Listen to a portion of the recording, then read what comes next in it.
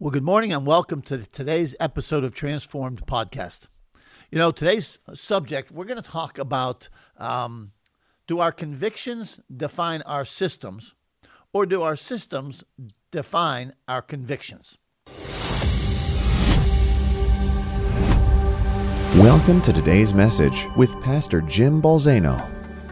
As always, I want to say thanks to Park Home for our studio furniture and also to Taylor Design and Events for the designing of our studio. You know, the COVID-19 pandemic has certainly caused families, businesses, governments, and churches to adapt in ways maybe never seen before. I've had several discussions recently with pastors or leaders, and as well as seeing things that have been written concerning the conviction of our churches. The essence of the conversation went something like this, that we lack conviction because we don't continue to have services inside of our facilities as we normally do. The idea is our lack of a conviction to who we are and what we do is lacking because we aren't continuing with our normal routine. And in so doing, they will cite things like the book of Acts, where Peter said, we will obey God rather than men.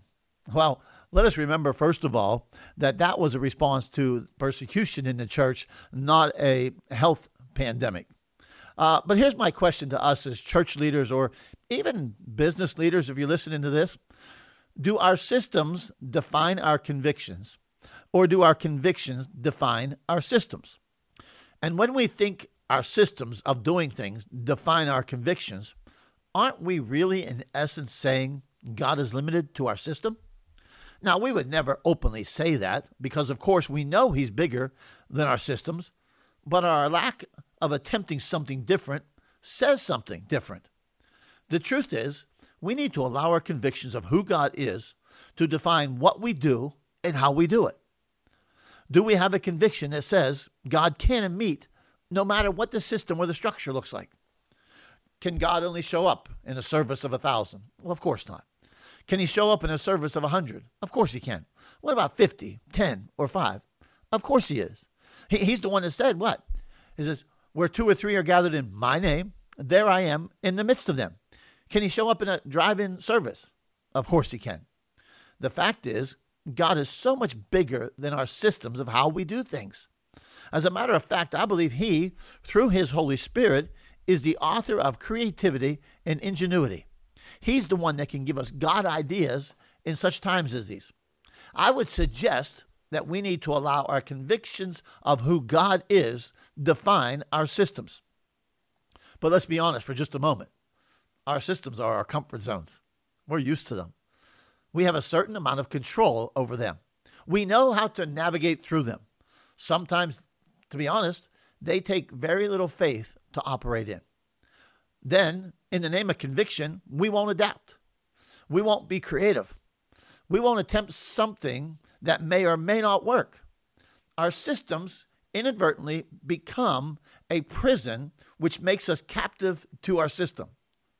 But now, our systems have been shaken, our comfort zones have been invaded, and now our convictions of who God truly is will shape our systems of what we do and how we do it. But it will take faith, courage, and creativity. During this time, there are going to be things that will die in the short term as we navigate this era. One of the questions we got to ask ourselves when it's all over is, what needs revived and what needs to stay dead? In my mind, changing a system is not a reflection of a lack of conviction. As a matter of fact, I believe it's a reflection of my conviction of how big God really is, that he's so much bigger than any system I have put in place. Make no mistake about it. The systems of how we do life as a family has been challenged. And many of us are seeking how do we adapt to this new system? How do we adapt to this new structure? The systems of business owners and how we conduct business have been challenged. And it's requiring faith, and it's requiring creativity, and it's requiring ingenuity. And God can give you that. And the systems of how we do church has been challenged. But here's where we can take heart.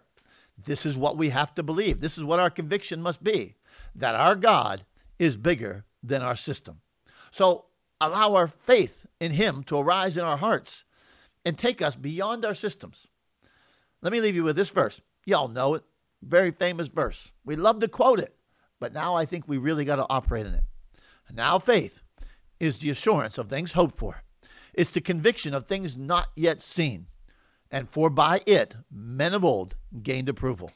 Man, it's a challenging time, but allow faith to lead you. It's a challenging time, but allow faith to assure you of the things that you hope for, the things that you have a good expectation of believing for. Allow faith in him to fuel a conviction of things not yet seen. Let me encourage you, no matter your system, whether it's a system of doing life, a system of a family, your business system, your church system, our God is bigger than that system. And allow our conviction of who he is define this system. Have a great week.